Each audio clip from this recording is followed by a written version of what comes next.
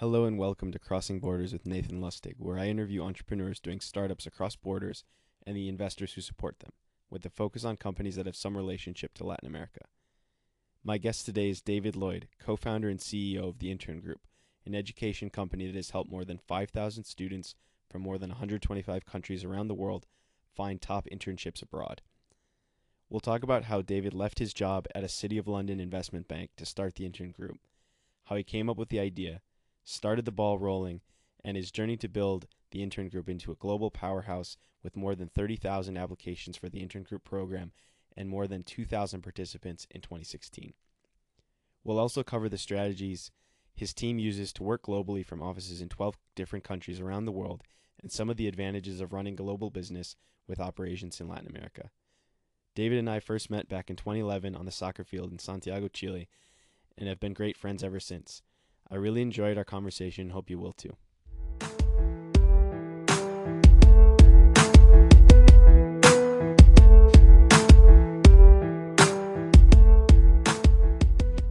I'm here with David Lloyd, the co-founder of the Intern Group. We're here in Santiago, Chile. Welcome, David. Thank you for inviting me. No, of course. So I've known David for I think about 6 years now. We met playing soccer in Startup Chile. You remember that? I do. You played very badly. Oh, yeah, I know. Us Americans, we can't play. It's Still really learning, tough. still learning. Yeah, I know. It's going to take a while. We'll catch up. Anyway, so why are we in Santiago? We are in Santiago by a weird twist of fate caused by the Startup Chile program. Mm-hmm. And so how did you get involved with Startup Chile? I got involved in Startup Chile via a Facebook message from my Argentine lawyer who said there was a government program in Chile giving $40,000 to promising entrepreneurs with no strings attached nor equity taken. Yeah, so mine was pretty similar. I saw an article in Forbes and said this can't be beat. You know, we'll get to go down to Santiago, Chile in the summer. It's going to skip Wisconsin winter with our, 2 feet of snow and, negative 10 Celsius, 0 degrees Fahrenheit, negative 5 Fahrenheit temperatures, and made the same jump. And so, you're from London originally. Why did you have an Argentine lawyer? Due to my business, the Intern Group, we started the business very much focusing on Latin America. We wanted to send student interns who wanted to do internships in Latin America to Latin America, and as as natural consequence of that, we had an Argentine lawyer. Makes sense. And so we'll get back to the Intern Group and go into it a little deeper in a bit, but what made you decide to be interested in Latin America? When did you first start getting involved in Latin America?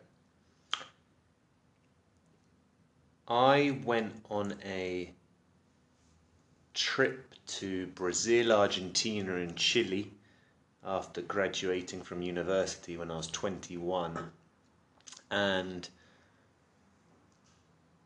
very little in London is known about cities like Buenos Aires, Rio, Santiago, and I thought upon arrival these places were incredible, an incredible combination of culture, of food, of nightlife, of excitement, of exotic, of the unknown, and I didn't want to be a monoglot, typical Englishman, Australian, American, who lives in the place they're born, grows up in the place they're born, doesn't experience the world, doesn't learn another language. I wanted to try something different. I wanted to be outside of my comfort zone, and Latin America blew me away and still enchants me to the current day. And so why did you think that you were different, that you wanted to learn Spanish? So I mean, I had the same sort of feeling where growing up I knew at some point I wanted to learn some other language.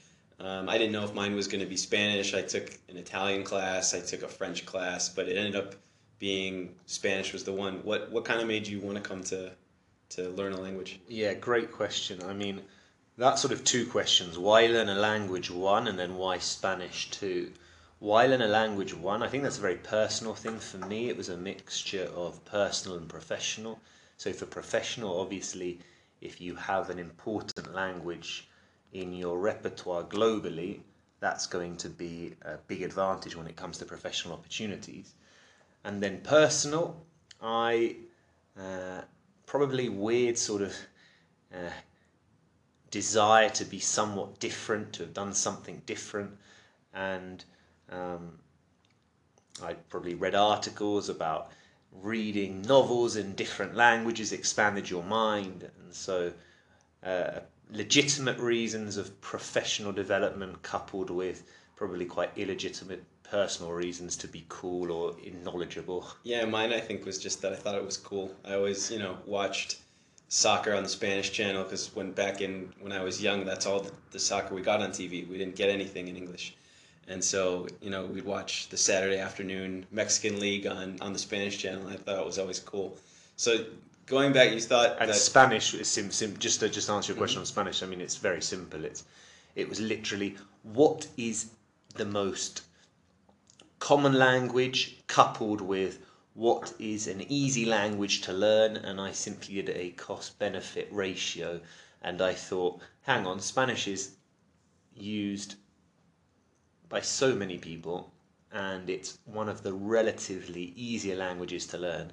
Coupled with all of the reasons why I liked South America in the first place, it was a no-brainer. It had to be Spanish. Yeah, I think it makes sense. And so going back to, you said something that stood out. You wanted to be different, and your kind of path to starting a company that has an office in Latin America and other places around the world started from a fairly traditional place, right? You went to a nice university and got a kind of traditional job. How did that change from, so you came back from your trip to Latin America and now you're in university. Uh, Tell me a little bit about what that was like. Yeah, I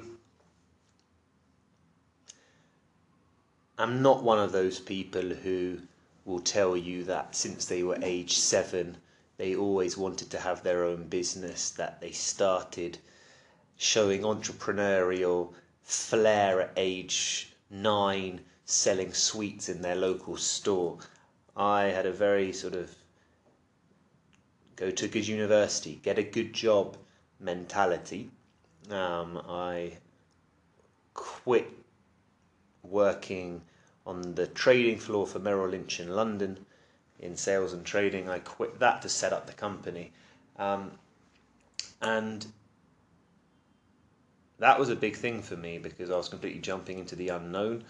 But I was certain that I didn't want to do that career any longer. I didn't like the product or the environment, the working environment. Um, and I had an urge to go back to South America to experience it after I lived there for a year and learnt Spanish. Um, and I was determined to make that happen any which way. And so it was just a combination of finding a way to have a meaningful professional career, but based in a place I wanted to be physically based in. I think the leaving a business or leaving a stable job to start something is one of those interesting things that most people think about doing a lot during their life, but not many people do. And I think there maybe are some misconceptions of what that looks like. So while you were working in your job, how did you start to make a plan to start your own business? Were you thinking for a year on the job, and making a plan and getting ready to go, or did you just said, you know what, I can't do this job anymore, and I'm ready to do it, and I'm gonna jump out of this plane with no parachute, and I'm gonna build my parachute on the way down? I think the sensible thing is to plan. I did not, however, plan. I decided that I did not want to work in the long term in finance in London, and so rather than feel obliged to do the obligatory 2 years before leaving based on advice I received and others would always receive on what about how your resume will look after this, I actually quit after a very embarrassingly short period of time, less than a year, and I had no parachute. But I felt so insecure afterwards at my decision, and it was so questioned by friends and family who said, "Wow, you've left after less than 2 years. That shows some sort of inherent character flaw of weakness." That I felt so insecure that within about 3 days, I went and sat in Starbucks for about 10 hours with a good friend of mine and started thinking of ideas of a business I could do to send them all to hell.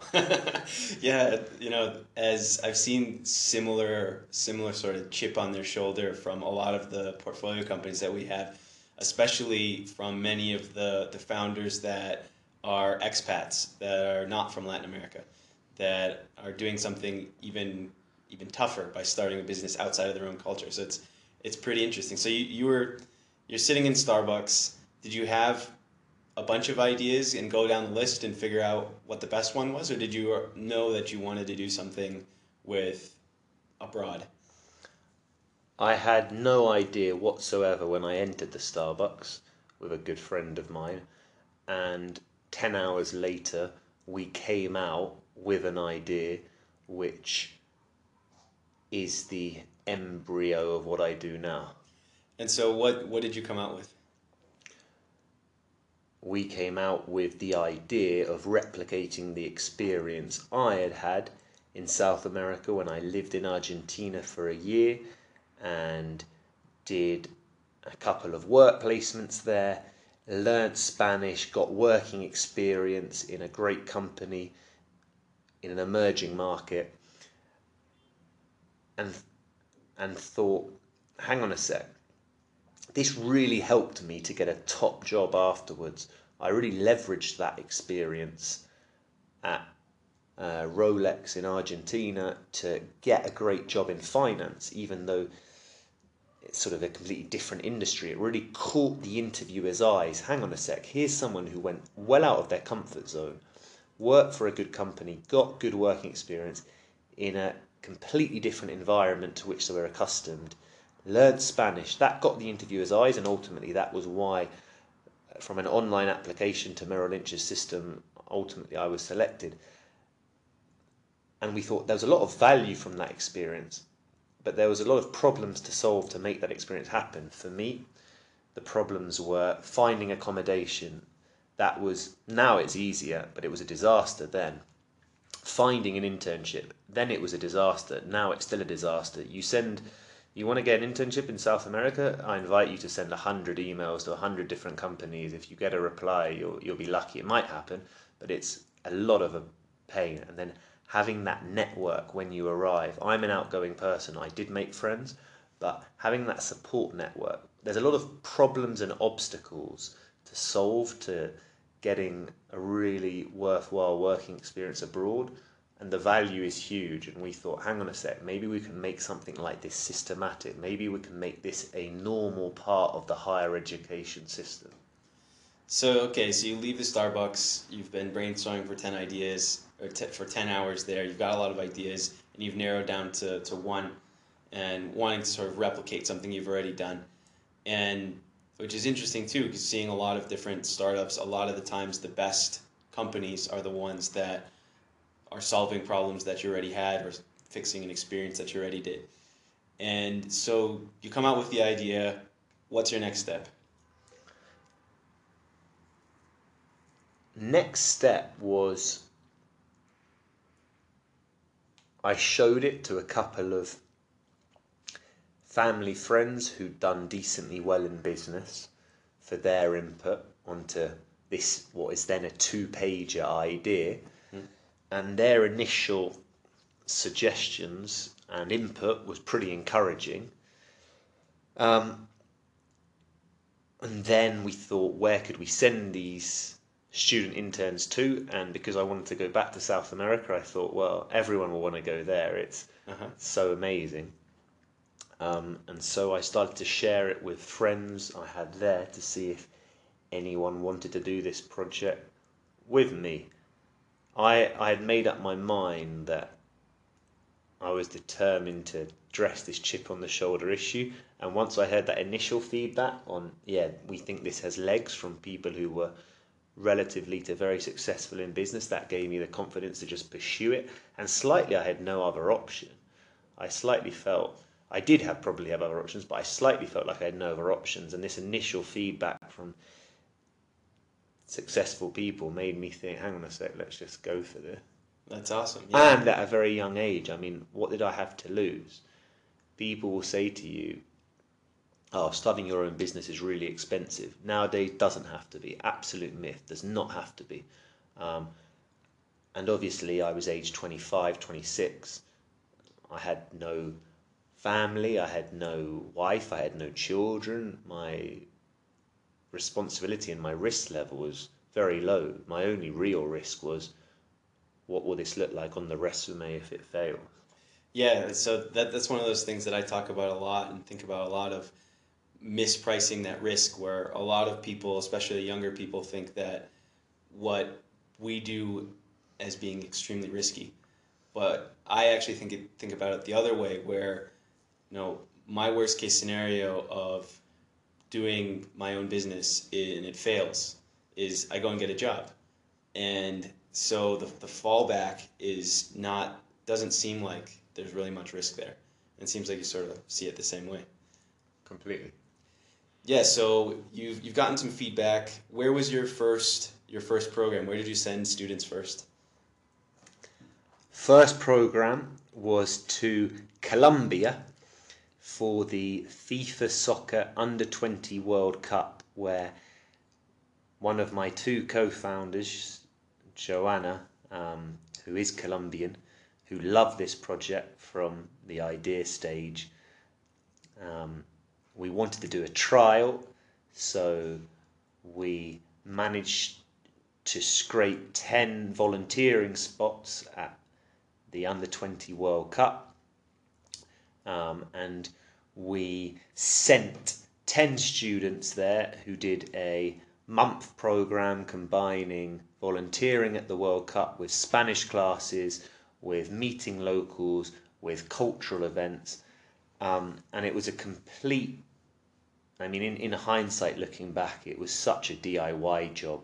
We had, the email address was personaladdress@gmail.com. We were asking people to make a deposit for the program after having an interview to a PayPal account. We had no website, we simply had a Facebook page. And we managed to attract some really quite impressive people, quite impressive students. We ended up receiving over 200 applications. Wow. And we were terrified because we thought we'd bid enough more than we can chew. Now, looking back, it seems incredibly small and unambitious, but at the time, it seemed like a massive mountain to climb. And so everything went well. The students had a great time. And do you have any issues of, this is your first time bringing students from abroad? We had huge amounts of problems. I mean, the first question was, why on earth? I'm a 20-year-old US student. Why on earth are you trying to send me to Colombia and make a deposit to a PayPal account, gmail.com? I mean, it was a we sort of looked like a weird people trafficking narco business. So yeah, it wasn't. We had huge amounts of problems, specifically in branding, reputation. The actual experience went incredibly well. That's testament to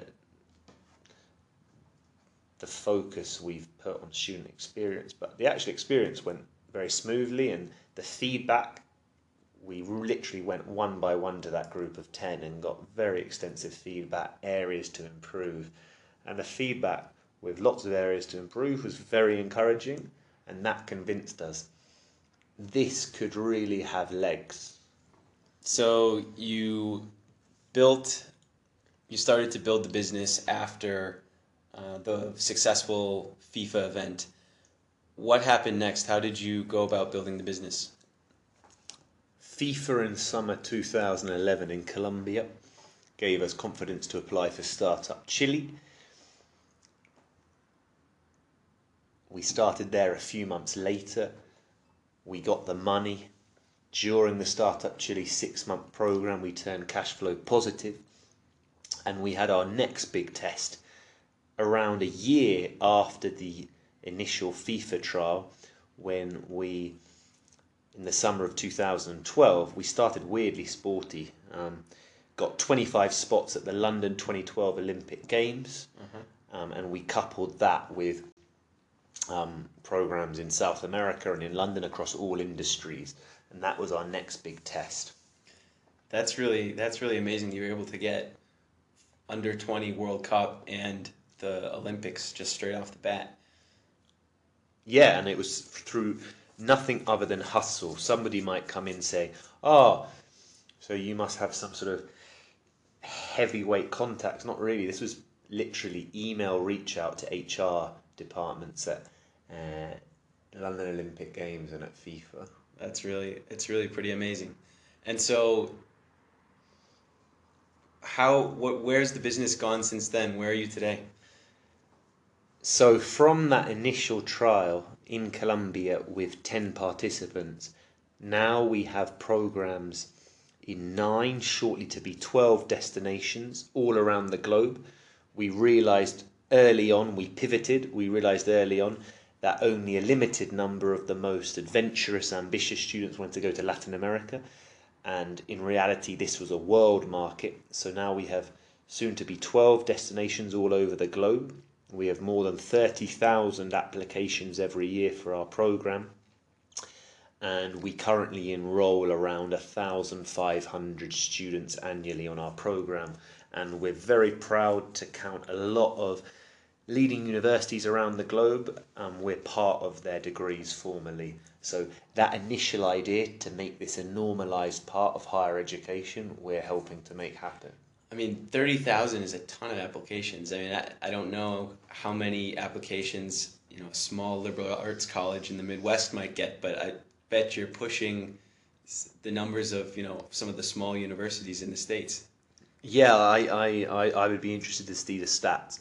Every year, our application growth is sort of 50, 75%, 100% year on year. So it is exciting, and I think a lot of people around the world see the value in work experience, in the oldest apprenticeships is the oldest model of experience. Combine that with experience well outside of your comfort zone in a foreign country, potentially in a foreign language, and you really develop sort of skills which I really believe in it. I mean, I still do it to the current day. I'm working and living outside of my home country, and the benefits both professionally and personally are real.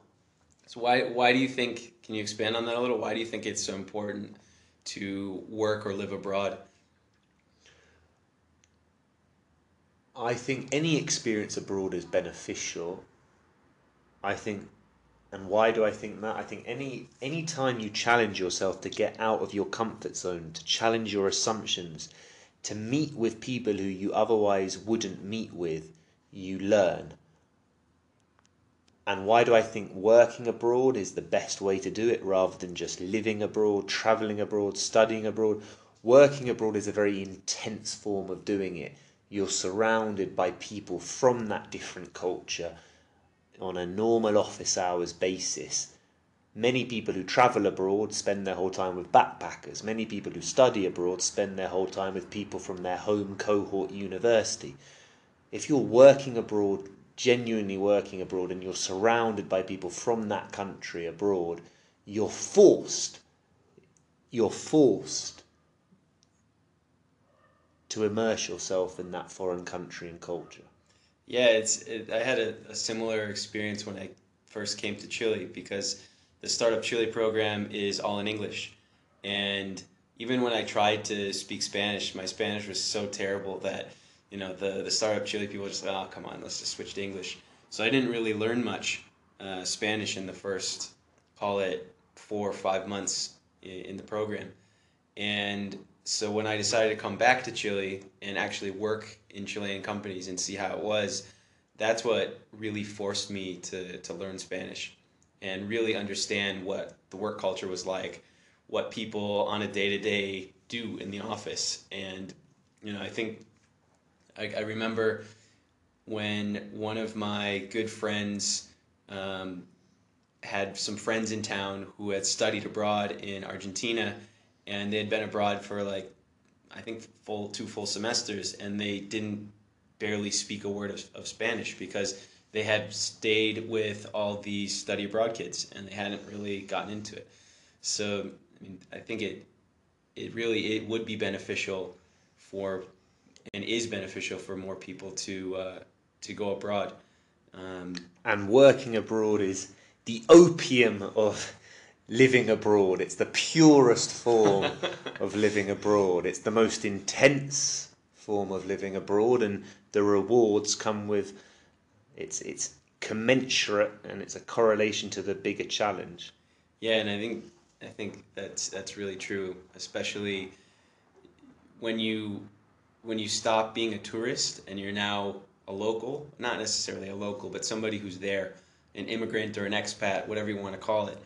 Um, that's when you really start to see things from someone else's perspective. And I remember I remember it being extremely humbling to not be able to express myself like I was used to being able to express myself. And I remember some of my good friends basically thought I was stupid for the first like 2 years in Chile because I could only speak in very simple direct sentences. And I mean, some of them probably still think I am stupid, but they realized one of the days when I was speaking English with another English speaker, like, oh, that guy, he actually can talk about things. And I think that's really can be a profound experience going back to your own culture to see it from another person's perspective. 100%. So you have 12 destinations. You have offices in how many places? All 12. All 12.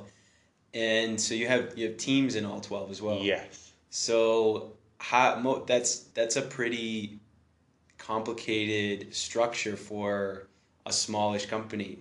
I think most people wouldn't think that a quickly growing company, small startup kind of company, would have 12 different offices. It's more like, a multinational, big corporation. How are you able to pull that off? And how is that process? I'm not sure if anyone who's listening to this has seen, but at airports, HSBC, who for a long time used to brand themselves as the world's local bank, had as branding, in the future, even the smallest businesses will be multinational, and a picture of a lemonade stand selling in all sorts of different currencies. The answer in a nutshell is technology. With technology, you can sell globally. You can start a business at an incredibly low cost, challenging those assumptions about you need a lot of money to start a business. You can start a business at low cost and you can sell globally immediately. Going to that point, a lot of people think, oh, I need to raise huge amounts of money to start a business. And a lot of the archetypes of successful founders are people that raised huge VC money, and we celebrate people that raise at high valuations. You never raised money. We never raised money, and there is an alternative. It might be for anyone who is considering starting their own business. Raising money might well be the best option. It depends how much money you need. But it's not necessarily the right option for us. Up till now, it certainly hasn't been the right option. Who knows what will happen in the future? Although right now we're very happy in our current model. There is an alternative, the bootstrap model. We bootstrapped. The total startup cost between me and my 3 co-founders was less than $4,000. That's a considerable amount of money, but it's certainly not insurmountable. This is something you can get credit card loan for that, especially between 3 people. And you can find programs like Startup Chile, and you can find other alternatives which don't mean you need to raise lots of money, and you can potentially turn cash flow positive very quickly and cut costs and do things in a very cheap way to get going. Obviously, if you want to become very serious, like we want to become now and like we are now, that's when you end up all your budgets start increasing dramatically. But to start off with, to prove a concept, you can in many businesses start very lean and bootstrap. So you said before you had 30,000 applicants that you've bootstrapped to. How many students do the program now? 1,500 approximately annually. And what do you think it'll be this next year? We try and keep a limit on the number of participants, but our long-term aim is We think in the long term we're building an infrastructure where we can end up receiving maybe 10 times the amount of applications we're currently receiving and 10 times the amount of enrollments we're actually receiving. It's really, really cool to hear about a company that is all about the numbers and building without having to raise lots of money. It's pretty cool to hear. So going back to your distributed teams, you have the 12 offices. Tech has helped. The HSBC model of everyone being a multinational. What are some of the advantages you have as a distributed team with people all across the globe? The advantages, that's a good question. Normally people focus on the disadvantages. We'll get to those next. Yeah, and there's lots of books written about how to deal with a remote team, like 37 Signals, who started Basecamp, who've got a great book on remote working. The advantages of a remote team, I think if you're delivering a product locally or fulfilling a product or service locally, having that local expertise on the ground, having that local knowledge, having those local relationships, depending on what industry you're in, can be invaluable. In our industry, which is service-based, which is face-to-face, which is making sure that the students who are accepted and do our program have a good experience in their internship, that they're happy in their cultural and social events, that they're happy in their accommodation that we all arrange as part of the program, that local knowledge, networks, know-how is invaluable. If you're doing things all from, say, a head office in Minneapolis and you're trying to arrange things on the ground in Hong Kong, in our industry, the quality of service delivered would not be equal. I like how you used a Midwestern city to Hong Kong instead of London to Sydney. Thanks for that. Well, you gotta try and draw parallels that help your case. And so, what about have you seen advantages in recruiting people by having multiple offices? And I know you have a pretty interesting model for workers and being able to work from multiple places. Can you talk a little bit about that? Yeah, that's a great question, actually. Now I understand where you're sort of going with this. I think younger generation, I'm sort of speaking as if I'm geriatric here at 32, but I think the youngest generations really appreciate flexibility. A lot of them really want to see the world, but be it flexibility, be it working from home, be it working from a different country, be it not having set hours, I think flexibility as a word is really valued by the generation recently entered and entering the workplace, and we offer a lot of that. We're completely focused on results, we're completely unfocused on present. So if people want to work from different offices, if people want to work from home, if people want to work, we try and live the value that we have, which is seeing more and more of the world enriches you as a person, enriches your skills, enriches your professional skills. And that is very attractive to attract top talent. We can't compete on salary. We are not an investment bank.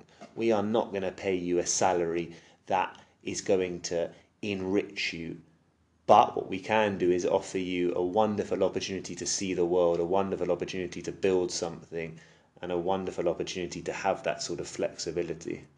Well, I wouldn't sell your compensation packages short either, because in some of the destinations or some of the places where you have offices, a decent salary in the United States, while not investment banking, you can still live really, really well. Well, completely. And that is all along the theme of arbitrage. It's considered very weird to have, it's still not considered normal to have a business which sells to the UK or sells to Australia or sells to a developed market like the US from outside of the US. It's not considered normal when you see someone from those countries doing it outside, and it's actually while there are complications, it has all sorts of advantages precisely for that reason you just mentioned. A salary that's very average for New York or London suddenly becomes amazing for someone who wants to have an experience from London or New York, but in a different country, in a South American country. Yeah. So I think one of the interesting things about both the intern group and then also some of the companies we have in our portfolio at Magma are that do have offices in, say, the US or UK or Europe. When they're hiring for the US office, the fact that they do have a Latin American or a Asian office is seen as a huge advantage because maybe they can take 2 months a year and work out of that office. And we actually have a portfolio company that has an agreement that anybody who gets hired from their US office can take a pay cut and work for whatever the local wage would have been in their other office. And they get oversubscribed every year. So it's really interesting to see how some of the best talent in the world ends up working for less wages than they would at, call say, at an investment bank or consulting firm, because I think you are right that it isn't, especially for, and again, we're going to sound like geriatric, but younger generation, to not be solely looking at compensation, looking at monetary compensation, looking at other things like quality of life, life experience, all those types of things. Yeah, that's fascinating, and that idea about the pay cut and still being oversubscribed, it doesn't surprise me. It's people prioritizing different things in their life. Mm-hmm. Yeah, I think that's right. And so, we talked a lot about the advantages. Can any more come to mind? Or if not, we'll jump over to the No, I disadvantages. think that's about it for the advantages. So on the disadvantages, you've said there's lots of books written about it, and there are. What are some of the hard parts that do you ever say, oh man, I just wish I had everybody in London or everyone in New York? 100%. And the number one disadvantage is the obstacles that are not insurmountable, they are surmountable, but the obstacles, the extra obstacles that come in building a team. There's a really great phrase that's said in one of my favourite teamwork books, which sounds kind of a weird phrase to use, but called The Five Dysfunctions of a Team. And it's a quote from somebody whose name escapes me. But it says, if we could get everyone in our team rowing in the same direction 100% of the time, we could dominate any industry in any country at any time. I firmly agree with that. And the obstacles to creating a team that is fully rowing in the same direction 100% of the time at distance is inherently more challenging than if everyone is in the same room. Mm-hmm. So distance and getting everyone on the same page. Anything? What other things that do you see that are difficult?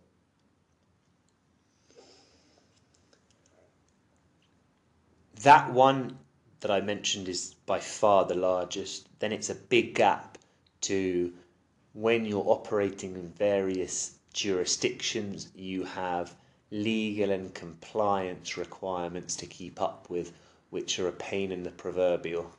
Yeah, I can definitely see that. We have that with our Magma portfolio companies where we have people operating from the U.S., Mexico, Costa Rica, Colombia, and all the way down through Chile and Argentina. So it can definitely be a pain.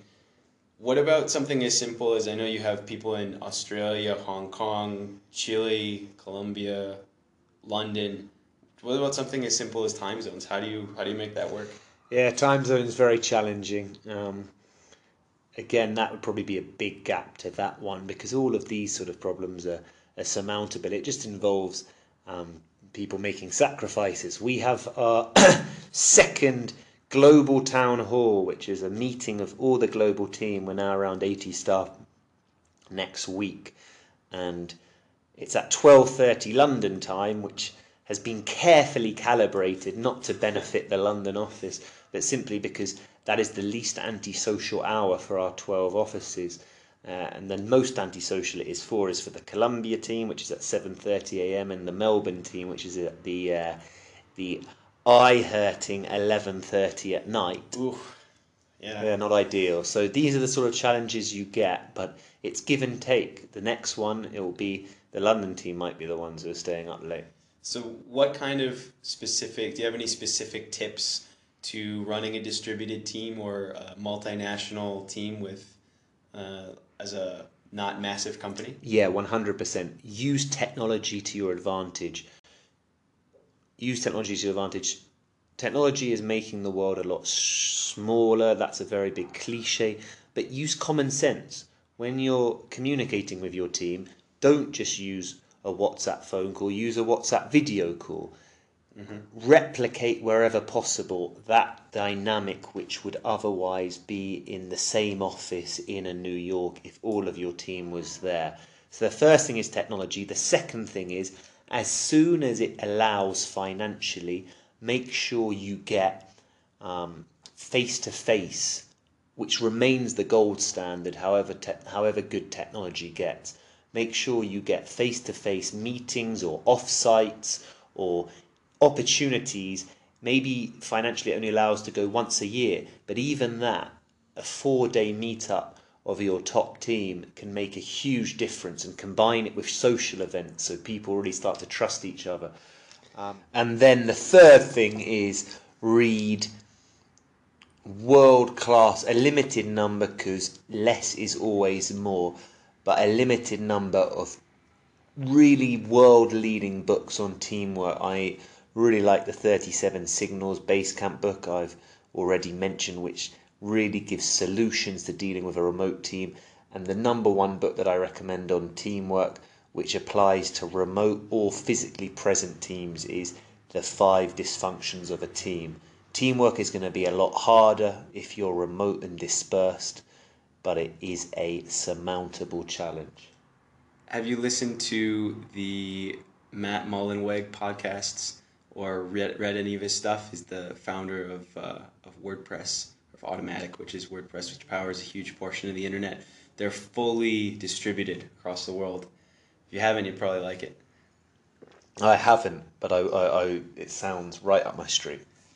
Do you have any other tips on working with distributed teams? Any specific softwares that you think are really, really good, or anything that if you were starting your distributed team from scratch again, from zero, that you would add? Softwares, yes. We love Slack for team communication and a feeling of one global team rather than a collection of different offices around the world. We love Basecamp for keeping us all on the same page and for completing tasks globally. And get a good conference call software, and we like GoToMeeting for that. And that works well. When you go back to London or to New York and talk to business people that have been successful either in tech businesses or more traditional businesses, and you tell them about the fact that you have a distributed team and you have offices in 12 countries and you have expats working for you and alongside locals in different areas, what's their reaction?